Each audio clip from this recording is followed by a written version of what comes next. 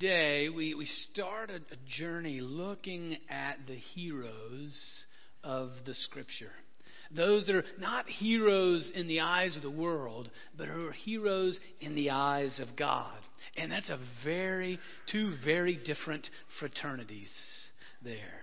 As we see with Moses here, who we'll be looking at today, he was flawed, broken, inconsistent, capable of evil, empty, saw himself as nothing before God, but then reluctantly walked with God, growing in love and obedience in the call that God had for him. Even in that little video clip that we capture in the beginning of Exodus.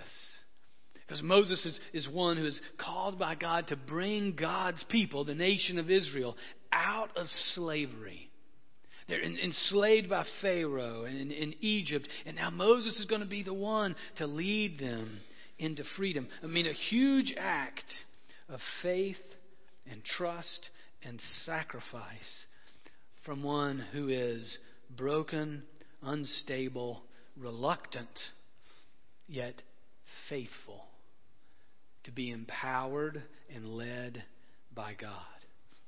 That ultimately is a biblical hero. One who, in their brokenness, one who is reluctant, one who is incomplete, but faithfully coming back to God, growing in obedience and love for Him. And that's what we'll look at through this season. That's what we'll look at today as we take a look at Moses, particularly in the book of Exodus, starts on page 43. That's where we'll start as we look at this first biblical hero. Let's pray together. Almighty God, we give you thanks for your word. Thank you for your spirit. Thank you for your call upon us. And we come before you needing your leading and guiding and strengthening us. We want to know what it means to do what we've just been singing about. What does it mean to adore you, God? What does it mean to love you? And not just to have nice emotional experiences, not just to feel good, but what does it mean for us to truly be your people? Help us. Speak to us.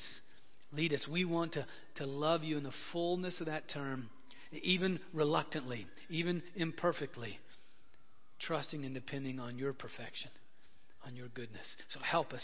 Speak to us in the ways that you have gifted us and called us to be your heroes.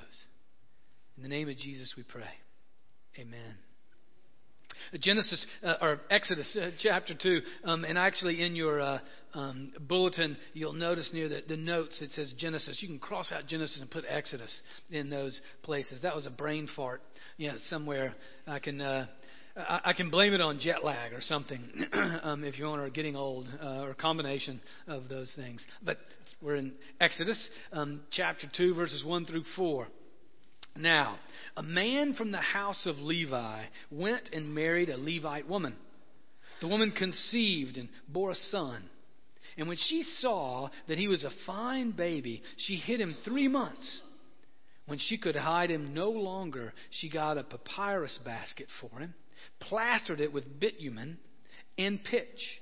She put the child in it and placed it among the reeds on the bank of the river.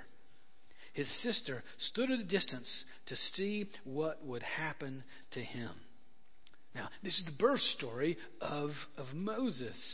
And you can see it was a very tumultuous time. This was a time when the Egyptians were really trying to squish and oppress the Hebrews. And they were even threatening to kill the babies when they're born. So Moses' mother is then has the baby, keeps him for 3 months without anybody knowing about it. Now, to be quite honest, that may be the greatest miracle of the story right there. I can't imagine how you keep a baby for 3 months and nobody around you knows where they are and the baby's still alive after 3 months.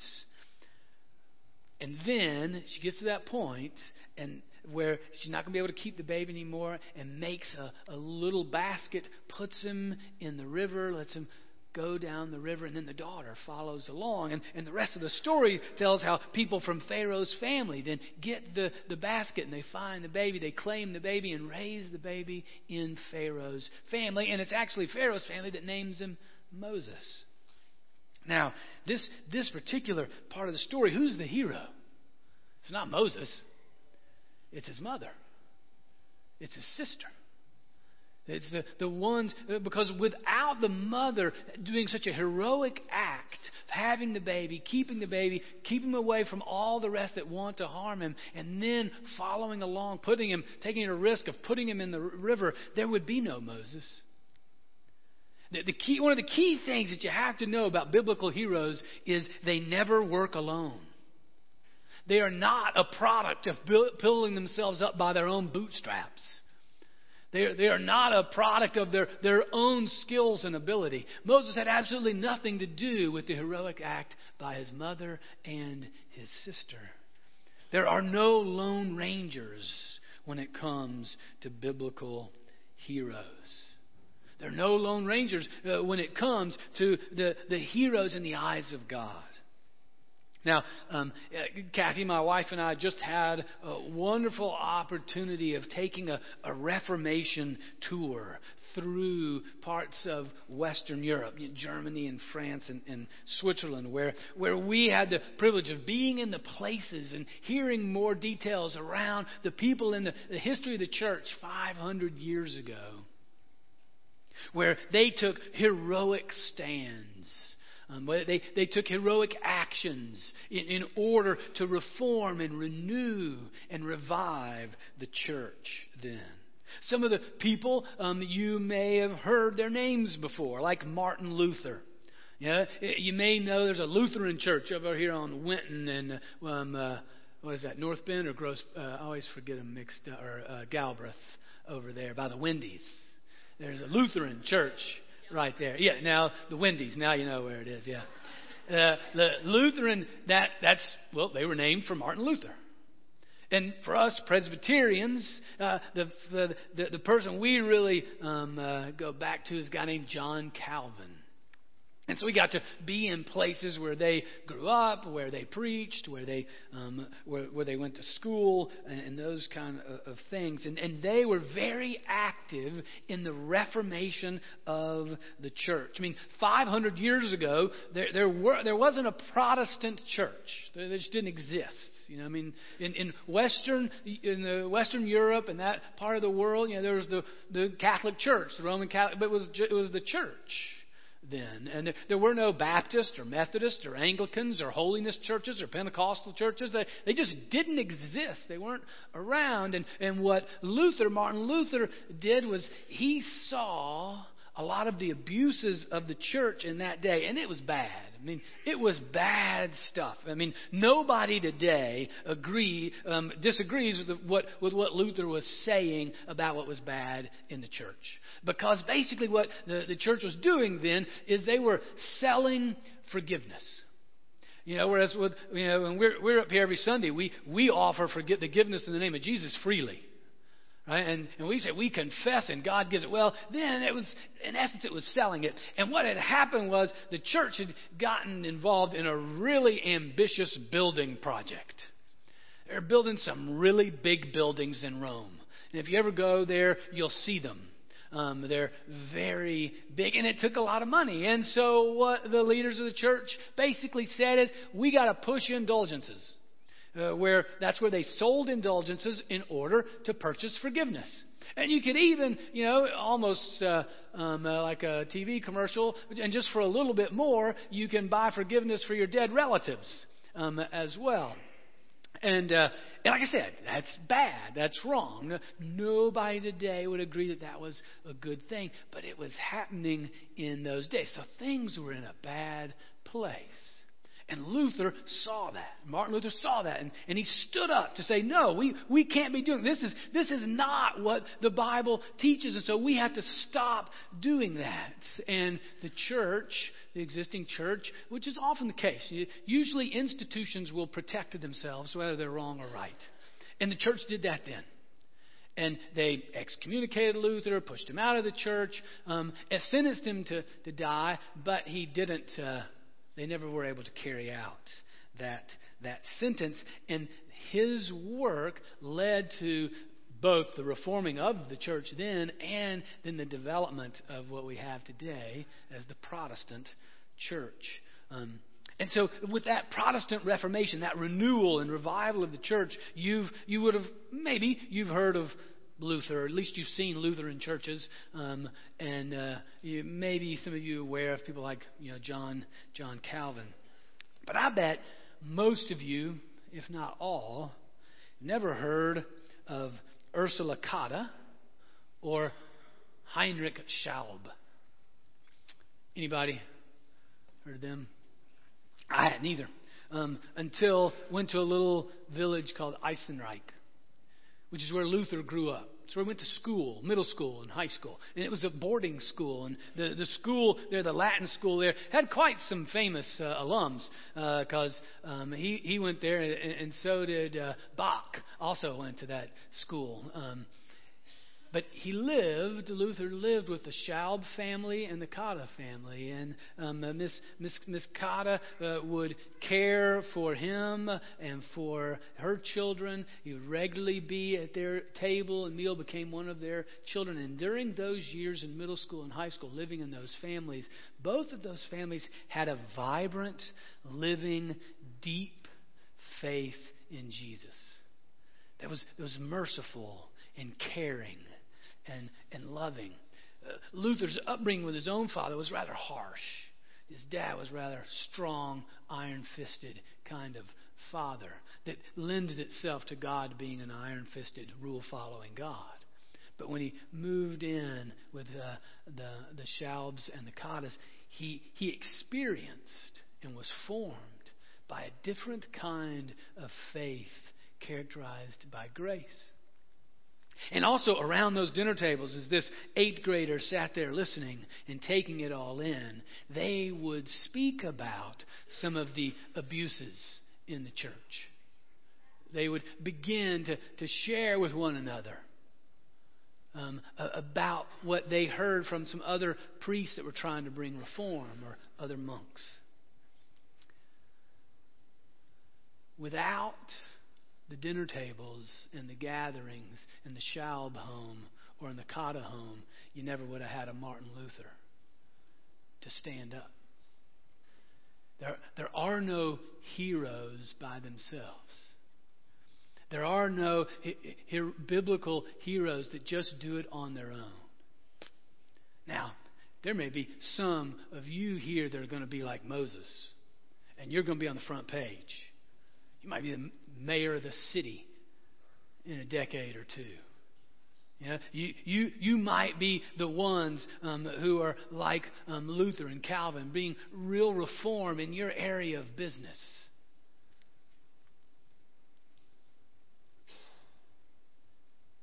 Willing to bet that most of us are going to be like Mr. Schaub and Mrs. Cotta, who in the eyes of heaven are just as heroic, just as significant. Just the work that you're doing right now, pouring into the children that are under your care. As you are forming them in the ways of Jesus, in what is right and true, you don't know what's going to happen in the next decade or two as God calls them. You don't know in your place of business, as you are working hard and living according to the ethics and the ways of Jesus, what kind of impact you're having both on your coworkers, your boss, those that work under you, or your clients. It's heroic in the eyes of heaven. Whether you're a Moses, whether you're a Luther, or whether you're a Ursula Cotta. There are no Lone Ranger biblical heroes. Heroes need heroes in order to be heroes. Next, we follow along then with Moses. Verse 11, that same chapter of chapter 2. One day, after Moses had grown up, he went out to his people and saw their forced labor. He saw an Egyptian beating a Hebrew, one of his kinsfolk. He looked this way and that, and seeing no one, he killed the Egyptian and hid him in the sand.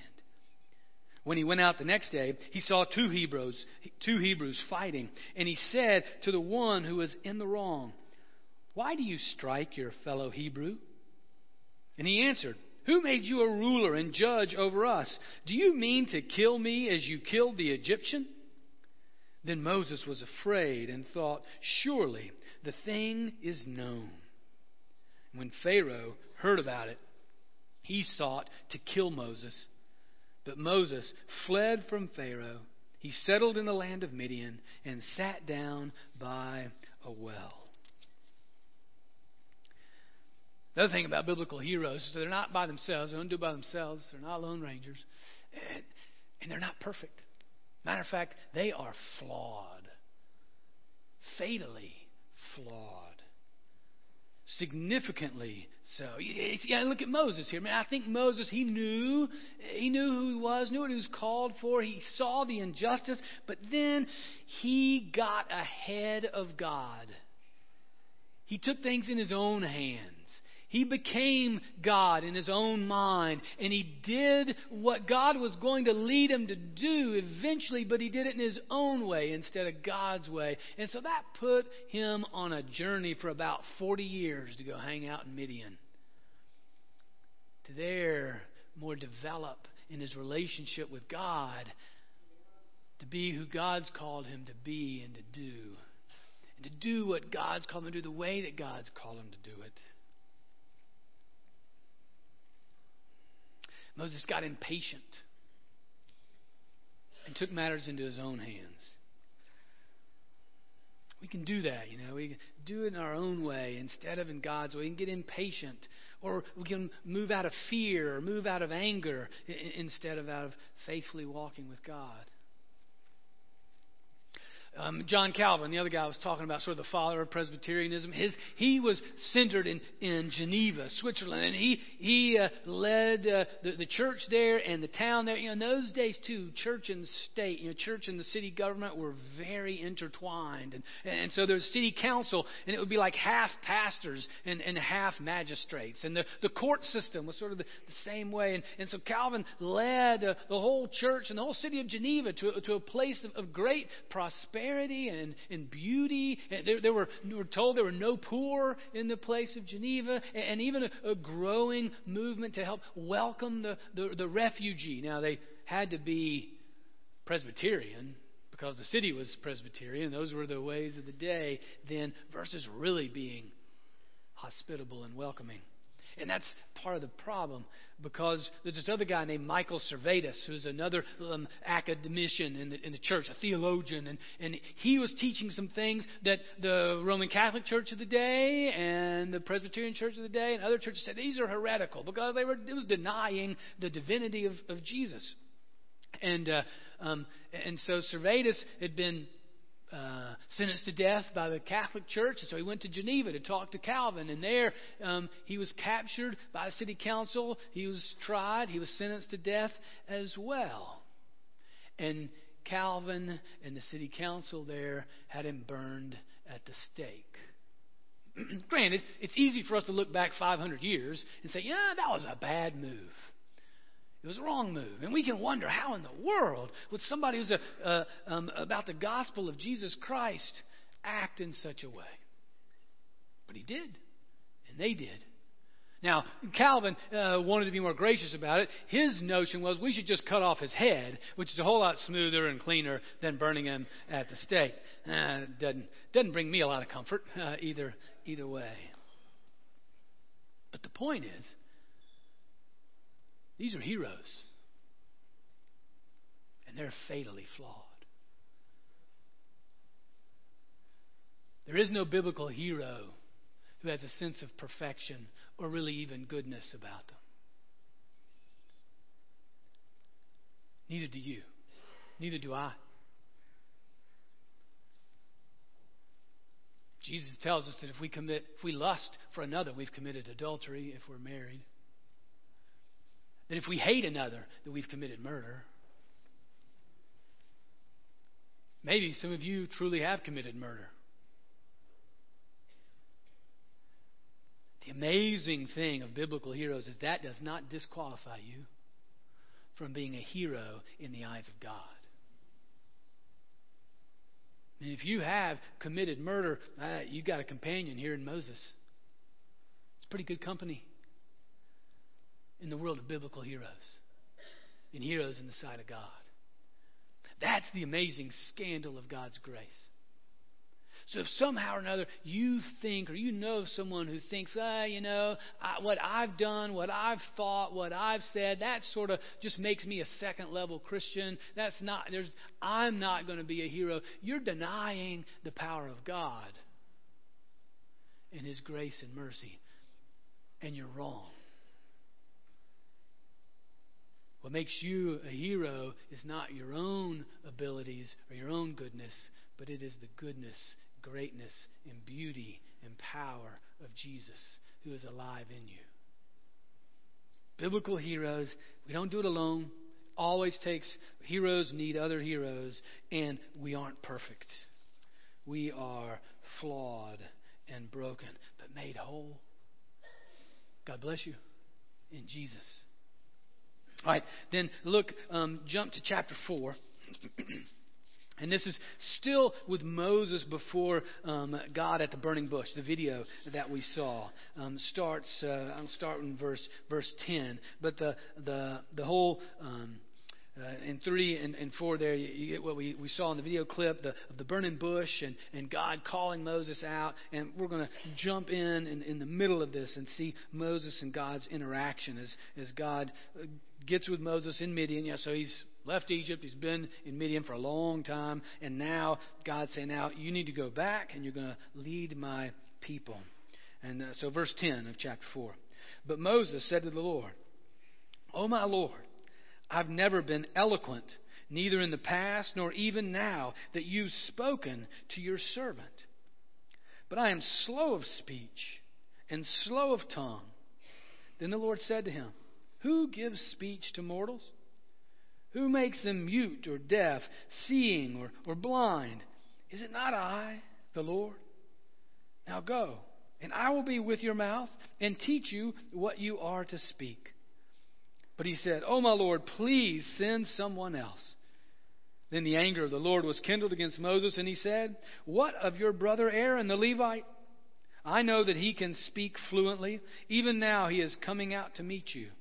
And when he sees you, his heart will be glad. You shall speak to him and put the words in his mouth, and I will be with your mouth and with his mouth, and will teach you what you shall do. He indeed shall speak for you to the people. He shall serve as a mouth for you, and you shall serve as God for him.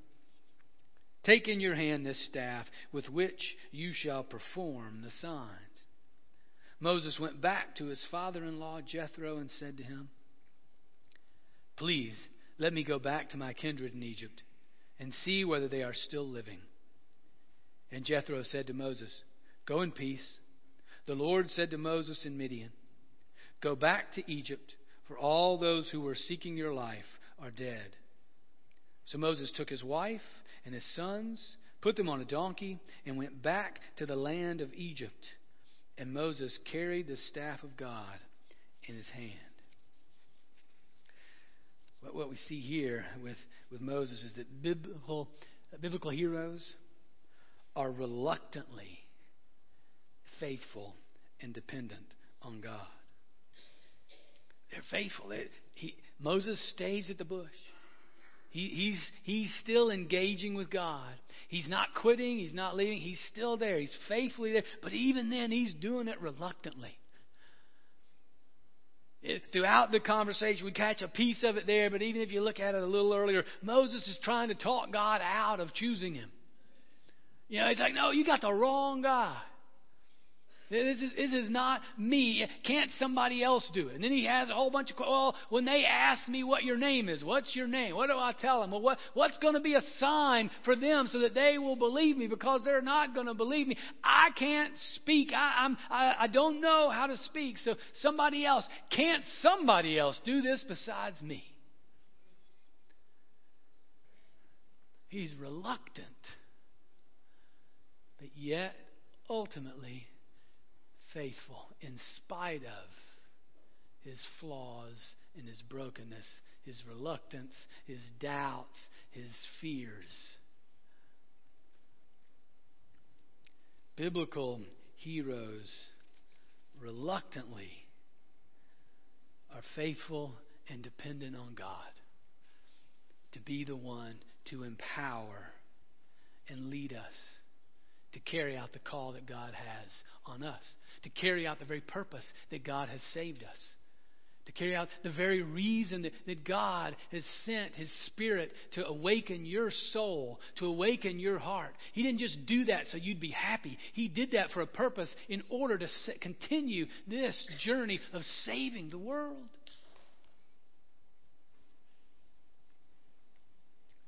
It's not just for the Moseses of the world, but it's for the Ursulas and the Heinrichs. It's for Moses' mom and sister. It's like Moses did. Ultimately, he got to the point, okay, let's pack it in. Let's go. He went back to Jethro, to his father-in-law, packed it all in, and said, all right, we're heading back to Egypt. In the midst of his doubt, in the midst of his disobedience, in the midst of his wanting to quit, in the midst of all of his fear, reluctantly, imperfectly, he then packed it all in and walked with God.